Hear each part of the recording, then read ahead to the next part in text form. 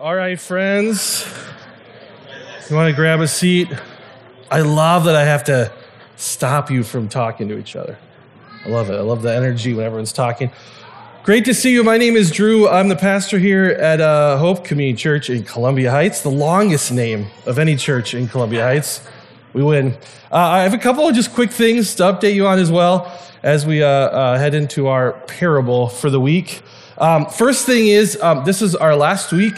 I just got word from the school that after this week, masks are welcome but not required. The school's been very gracious in allowing us to do what is right in our own eyes. And so we will be doing that. And so starting next week, you're welcome to wear masks, but they're not required. And secondly, I just want to make an announcement. Next week, a friend of ours will be here to teach a parable. This is Paul Stiver. I want to share three things that are very important to know about Paul. First, Paul is from Wisconsin. This seems like the perfect Wisconsin picture, doesn't it? He's fishing by a dam somewhere. Paul is from Wisconsin, loves fishing. Secondly, Paul works at Hope. He's on staff at Hope. He works with our LDI. There's a picture of him actually teaching a class during the pandemic on Zoom. I don't actually have a real picture of him teaching a class. This is as good as kids. He's on staff. He's also a pastoral resident training to be a pastor. He is an elder at Lowertown, our Lowertown location. So we're excited to have a Lowertown representative come next week, and really excited to preach. And lastly, the most important thing about Paul is he loves Jesus. I have no picture of him loving Jesus, except he often posts pictures of himself reading the Bible, which I hope is just because he loves Jesus a lot, not because he wants us all to know he reads his Bible a lot. That's why I post. And so, anyway, he's going to come. He's going to tell you how sweet Jesus is, and he's really excited to be here. Also, he found out we have air conditioning, and they don't at Lowertown, so he's through. It's a big plus. I'm trying to figure out how to use that to market for our location. Air conditioning. We need one of those signs like they have outside of hotels that says air conditioned. Anyway, we're excited to have Paul here next week with us. Excited for you all to meet Paul. When you ask a question of when have you felt like something is undeserved or unfair, I think of the weekend I just had, or at least the start of my weekend. This is our family. We just got back last night from Glacial Lakes. Is that what it's called? State Park? By Starbuck, Minnesota. Anyone been to Starbuck? I've never been there before. There's a huge lake over there. The 13th largest lake in Minnesota, if you're wondering.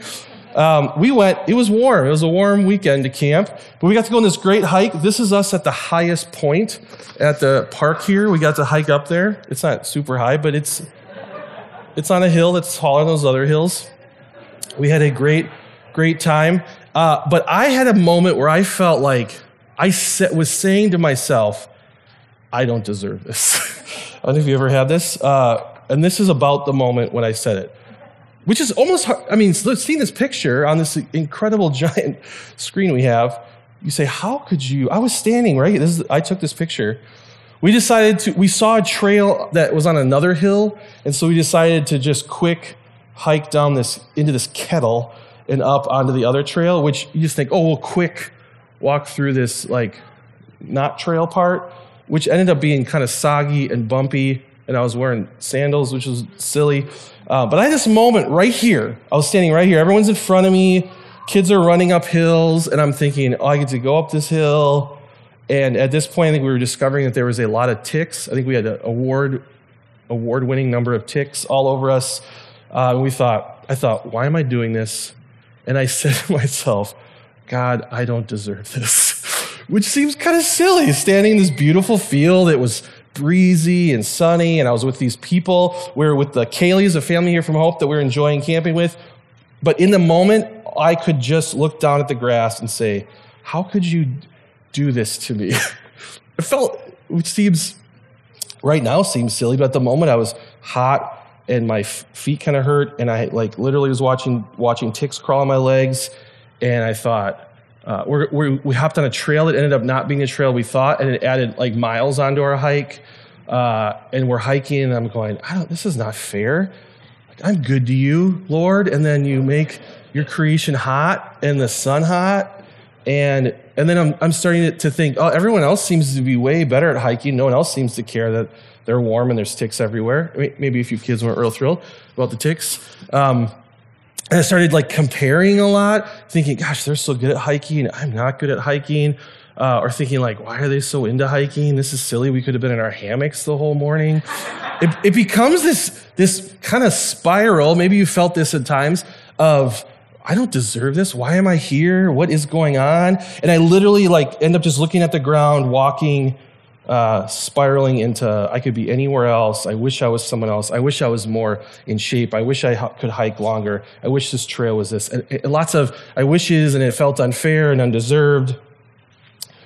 And that feeling, I was literally hiking and I was thinking, okay, in a couple days I get to walk through this parable, which is going to really point us to what do you do when you're in kind of this curse of comparison and this curse of feeling things are unfair, undeserved. And I got to watch these kids run by me, and they were feeling hot and a little frustrated. And I thought, okay, I got to encourage them. I can't just like bring them into my world here, my spiral. And I said, look around how beautiful it is. This is so fun, isn't it? In my like most convincing, tone. And it clicked right then. It was like God was saying, this is what you get to teach on Sunday. And so I'm really excited I got to have this experience, and that we get to have this moment where God is going to show us through a parable. Jesus tells this parable, this story to people. We're in the series in parables. He's going to tell this parable about a landowner, and he's going to remind us of kind of where our vision is, where we look, so that we can turn from being stuck in kind of this curse of comparing and feeling that things are unfair and spending our time worrying about others and what they have or what they don't have, or what we have or what we don't have, or feeling things are unjust, unfair. He really reminds us of what it looks like to live a life that's very content and joy-filled through it. I'm excited for this. This has been a great blessing to me. So today we're going to be in Matthew 20. If you have Bibles, you like to open them up, or if you like to turn on your phone, or all the passages will be right here on the screen. We're going to walk through Matthew 20, and this is the parable of the generous landowner. That's what I'm calling it, the generous landowner. Sometimes this is called parable of the vineyard workers, but I think at least one of the reasons Jesus tells us is because he wants us to remember the generous landowner. So we're going to tell, this is a really great story. Here we go. We're going to jump right in. This is Matthew 20, right in the beginning. For the kingdom of heaven is like a landowner who went out early in the morning to hire workers for his vineyard. So again, we'd start with this is the kingdom of heaven. So God's kingdom, his family, this thing that we're welcomed into, that Jesus makes a way for us to be a part of. He's saying, Jesus is with people, and he's saying, I want you to understand how incredible, how different God's kingdom is. And he says, the kingdom of heaven is like this. It's like a landowner who went out early in the morning to hire workers for his vineyard. So a landowner who owns a vineyard needs people. It's probably the time of year where he has to gather extra workers because his permanent work staff, his servants can't handle maybe the harvest. So he goes actually into town, and there's people there who every day have to go and hope there's people who will come hire them. They're just kind of at the mercy of the people in town, landowners and people. So they're waiting there, hoping someone will offer them a job so that day they can go work and make enough money to buy food that night for themselves, their family, pay for what they need to pay for. So he goes into town there's people there waiting for someone to offer them this place. He said he agreed to pay them a denarius for the day, which was a very normal thing. That was kind of the standard day wage for a day worker. And he sent them into his vineyard. So he goes down, he sees people, hey, I'll pay you this much. And they go and work in his vineyard. They're picking grapes, hanging out. Not really hanging out. They're working really hard in his vineyard. About 9 in the morning then, this is probably about 6 in the morning, the first group. And at 9 in the morning, he went out and he saw others standing in the marketplace doing nothing. So now this landowner again goes, he sees more people waiting, doing nothing, it says, and he told them, you also go, you work in my vineyard, and I will pay you whatever is right. So he says, hey, do you need work too? You need, ultimately, you need pay to survive? Yeah, go in my vineyard and work. There's work to be done. Go and work, and I'll pay you what I think is right. So they went. Of course they went. They needed work, right? They were waiting on someone to bring them in to a job so that they could work. He told them to go. So they went. He went again at noon. So now it's been 6 o'clock, 9 o'clock. Now he goes again at noon, and at 3 in the afternoon, he goes again and does the same thing. He sees people standing there. They're looking for work. And he says, come, you can work for me. I'll pay you what is right. And then again at 5 in the afternoon. It's been like a whole day, almost 12 hours. He goes at 5 in the afternoon, he went out and he found still others were waiting for someone to offer them this job, which meant money, which meant food for them, which meant survival for them. So he found more. And does he say, oh, it's too late, maybe tomorrow? He says, what? Why have you been standing here all day doing nothing? Because no one has hired us. No one's come and offered us this job. And he said to them, you also go then. You go work in my vineyard. So then evening comes. Not long after this, and the owner of the vineyard says to his foreman, call the workers and pay them their wages. Just gather everyone up and pay them for their day, and then they can go back, buy food for their families or for themselves, and, it's the end of the day. But he says something interesting. He says, I want you to pay them a certain way. So he says, beginning with the last ones that I hired, the ones at 5 o'clock, and going to the first ones. So now the workers are coming in. They're wore out. Some of them are really sweaty, really wore out, really dirty, and some are maybe a little less. And the 5 o'clock ones just kind of started working. And they all gather around. They're probably looking at each other. Some of them going like, when did you get here? I didn't even see you out there.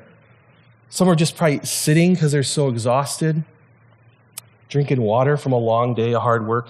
And they're excited. Okay, now I'm going to get my payment. Now I can go get what I need to survive.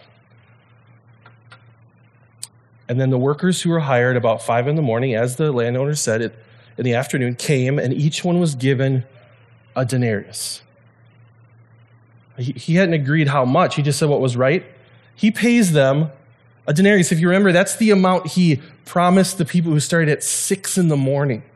So they're sitting there, dirty, tired. Can you imagine all day in the sun? Picking grapes, maybe you eat a couple of them, but not a lot, right? Because you kind of steal them. You're just wore out. And then you just see the people who just showed up get paid the same amount you did. So when those came who were hired first, they expected to receive more. So you go, oh, he's paying them a denarius. I can't wait to see what he pays us now, right? And you're calculating in their head, oh, it's going to be so much money. This is going to be awesome. We're going to buy really good food tonight. But each one of them also received just a denarius. Can you feel that moment with them? That they would walk up and go put both hands out because they thought, I'm going to get a bag of coins poured in my hands. If he paid those people who worked just a little bit, a denarius, they're going to pay me handfuls. And then they drop one coin in their hands. You can imagine how they felt. So when they received it, they began to grumble against the landowner. Understandably, this isn't fair. This isn't right.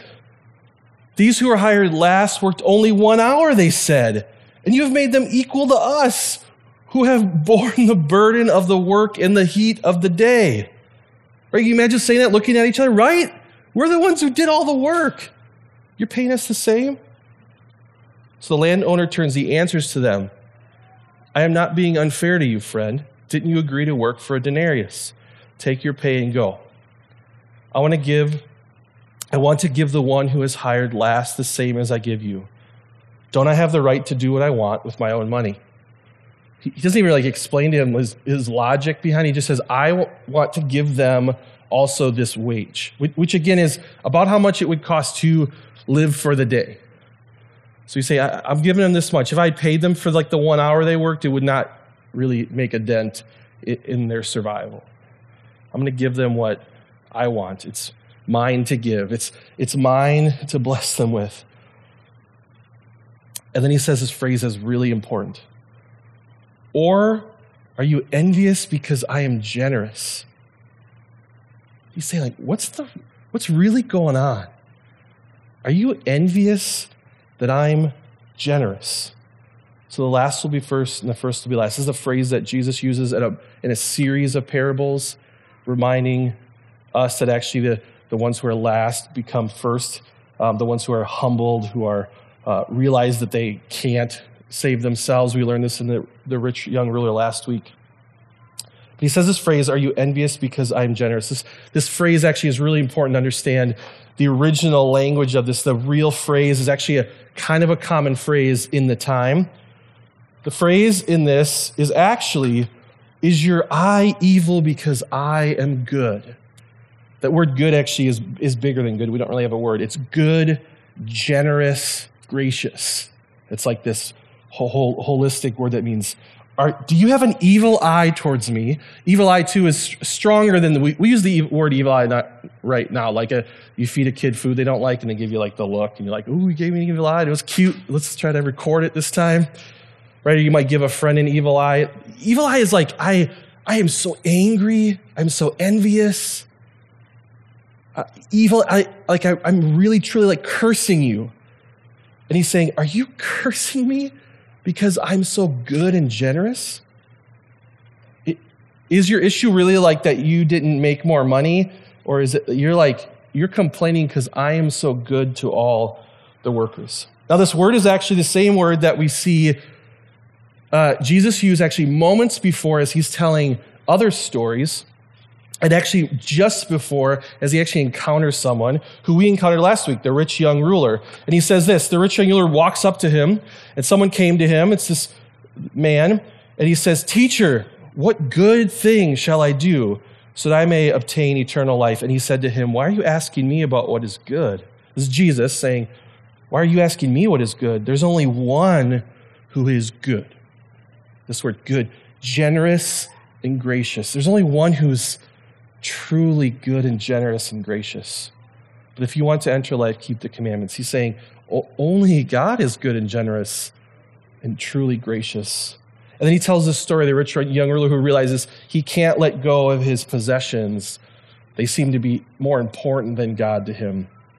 And they ask, "Well, who could be saved if everyone has to turn from everything to follow you?" And he says, "No one can. Only God is good." So it's actually the end of this series of encounters and stories where Jesus continues to use this word, good, gracious, generous. And so this parable ends with the landowner saying, "Are you angry? Are you cursing me because I am so generous? Because I am so good?" I want to introduce you to Michelle Lee Barnewall. She has written this great study commentary on the parables. It's really, really blessed me. It's a lot just seeing grace in it. And so she says this about this one. "Sadly, though, the first workers were not able to see this." She's talking about weren't seeing the goodness and generosity and the grace that was given by this landowner who we know is really representing God, right? In God's kingdom, the king, the owner of the land, to his people is gracious and good. "Sadly, though, the first workers are not able to see this because they are forced on what they believe to be fair. Why should they get the same as the ones who did not work as hard? They are upset at the grace shown to the others, and this colors their response. Instead of seeing the beauty of grace, they focus on injustice. As a result, instead of being grateful, they become bitter.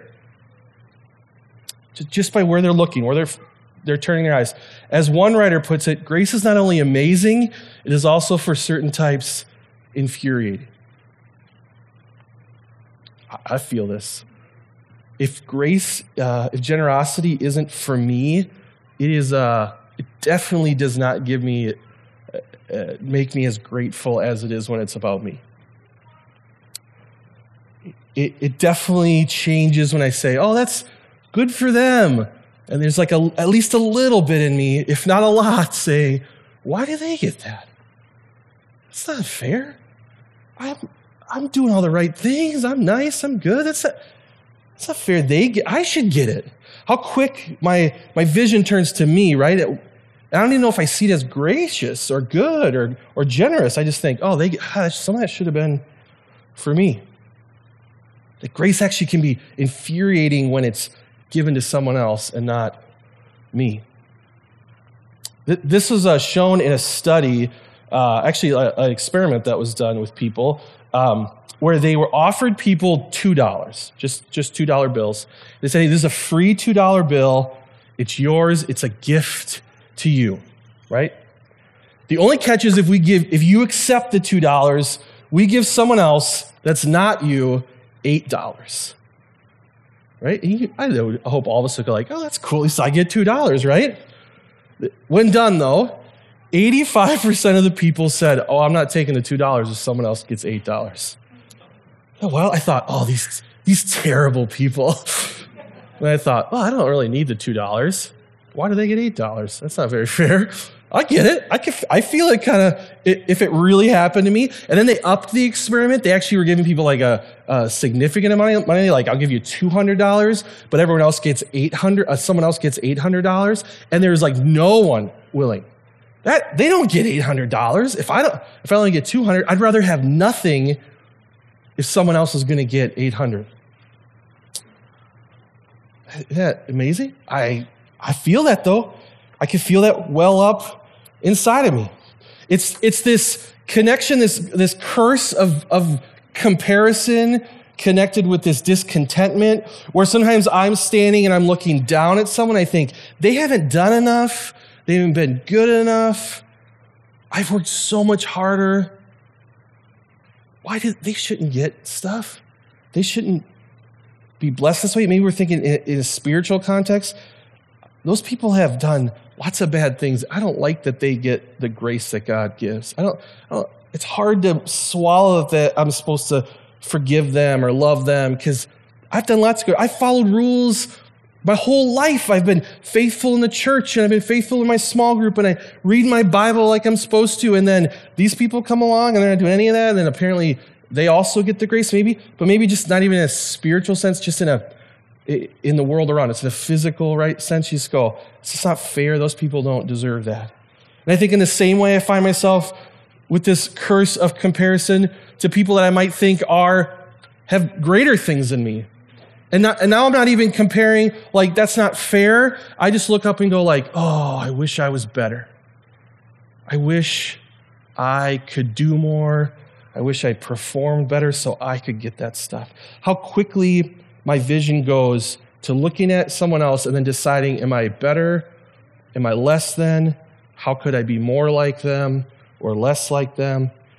If anything, it's just my head swivels, my mind swivels, and my heart looking back and forth to each other at what each of us is getting, what each of us is not getting. And in all of that, missing the view, the big view of the generous, gracious landowner, our generous, gracious King, who is just incredibly gracious to all of us. Michelle says they were focused on the perceived injustice rather than realizing they worked for a kind and merciful employer.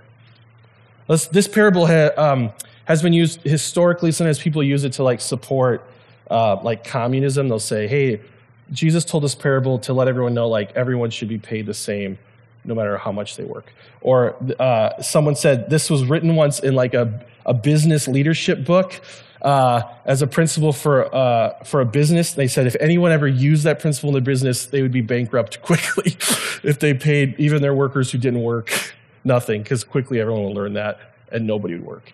The parable isn't, I don't think it's about how we're supposed to pay people or how many hours we're supposed to have people. The parable ends with the good and gracious landowner. And so how quickly our perception goes to what is unfair, and ultimately just focuses on all the people in our comparison and the unfairness around us, and ultimately what was in their hands, and not looking up to the one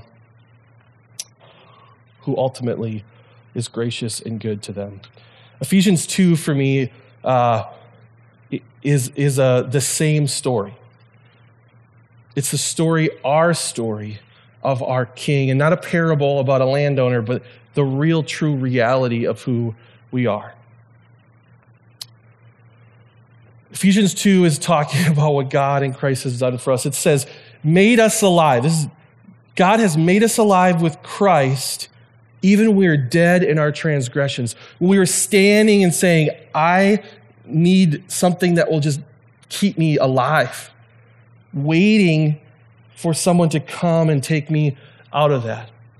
I was dead, and Christ has brought me life. It is by grace you have been saved, this gift from God. And God raised us up with Christ, and he seated us with him in the heavenly realms in Christ Jesus. God has raised us up in order that in the coming ages he might show the incomparable riches of his grace. We had nothing to offer to him. We were dead. And he's going to show us incomparable riches in grace, expressed in his kindness to us in Christ Jesus. Does this sound like a landowner we've heard of? For it is by grace you have been saved through faith. We just believe in the work of Jesus, and then we're paid. And this is not from ourselves. It is a gift of God. Over and over, it is grace. It is grace. It is a gift. Not by your works so that you can boast. So you say, I've done more work. That's why God loves me. You've done nothing. You're dead. And how good is that he's given us this grace? For we are God's handiwork, created in Christ Jesus to do good works, which God prepared in advance for us. Look at the words used in this. We were dead, which means we can't offer anything. We are far worse than the people who worked for 1 hour. We were dead. If we look around, we'd say, none of us did anything. We deserve nothing. But by its grace, we have been saved. God raises us up with Christ, gives us incomparable riches. And it is by that grace that we've been saved. We put faith in God. He has given us a gift. And now we do get to do the work for God, but we're not doing it because it makes God happy with us, because we're earning this grace, because we're going, okay, God, I've done enough. I'm doing enough. So now you're going to give me what I want. Now you give me grace. We don't have to lay in bed at night and go like, I hope God loves me. I'm making some choices that are not wise. They're not what he wants. I hope he's gracious towards me. You were dead and he was gracious towards you. And then out of that, we get filled with that grace. We get encouraged by that grace. We get motivated by that grace, and we become God's handiwork. And now we get to do great works, good works with our God. We get to be ones who carry that grace to others. I love this quote from here. Tacumbo is one of my favorites. He just has a way of saying things. He says, oh, that we could all be as generous as God, who is totally just to the deserving. But hear this, but more often outrageously generous to the undeserving. That's us. Outrageously generous to the undeserving. How quick I put myself in that parable as the guy who started at 6 o'clock. I say, I've worked so hard, that would be so frustrating. I have never read this parable and said, thank you, Jesus. I worked for like 3 minutes and did nothing, and you still paid me. You still gave your life so I could have life. How quickly I'm the one who's justified in that. I'm the one who is unfair to. How quickly I forget that I was dead, that we have outrageously generous grace given to us. So as I walked in this field just the other day, I spent many minutes looking like this, into the grass. I'm also very scared of snakes, so I was a little bit on snake lookout, because that would have made me scream and run. That would have motivated me up the hill. I spent a lot of time looking down at the grass, thinking how I didn't want to be here. I didn't deserve this. It was wild. I had this moment. I thought, I can't believe I have to walk with these people. And then thankfully, right, someone yells, hey, look at this cool thing we found, and I turn my head up. So I go from this place of looking in the grass, frustrated, this doesn't seem right. Why would God make the sun so hot? And it ticks weird and creepy. And I look up, and I go like, this is insane. This beautiful hilly country with people I love who are laughing and skipping through the grass. I'm not at work. All I have to do right now is enjoy these people and enjoy this incredible view that it heals and my heart to be in. What a moment we have to maybe lift our heads up from the grass and look up to this incredible grace, this outrageously generous grace we've been given. Worry less about what they have or what we don't have or what they don't have, and take a moment to be filled with the grace of God. Remember that we have this incomparable riches that's been given to us. That we have a generous, generous landowner, a king who has invited us into his kingdom when we were dead, had nothing to offer. That's what we're going to sing about now. I'm going to invite the worship team back up. We're going to sing a few songs, and in those songs, you're going to hear the words of how important this grace alone is. I want us to sing those out. Like, remind ourselves, yell those out so that you're telling yourself, this is so important. I got to keep my eyes up. Look around at the beauty of this grace.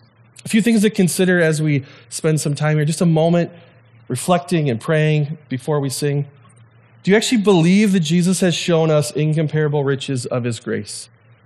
Do you live performing so that God would love you and offer his grace?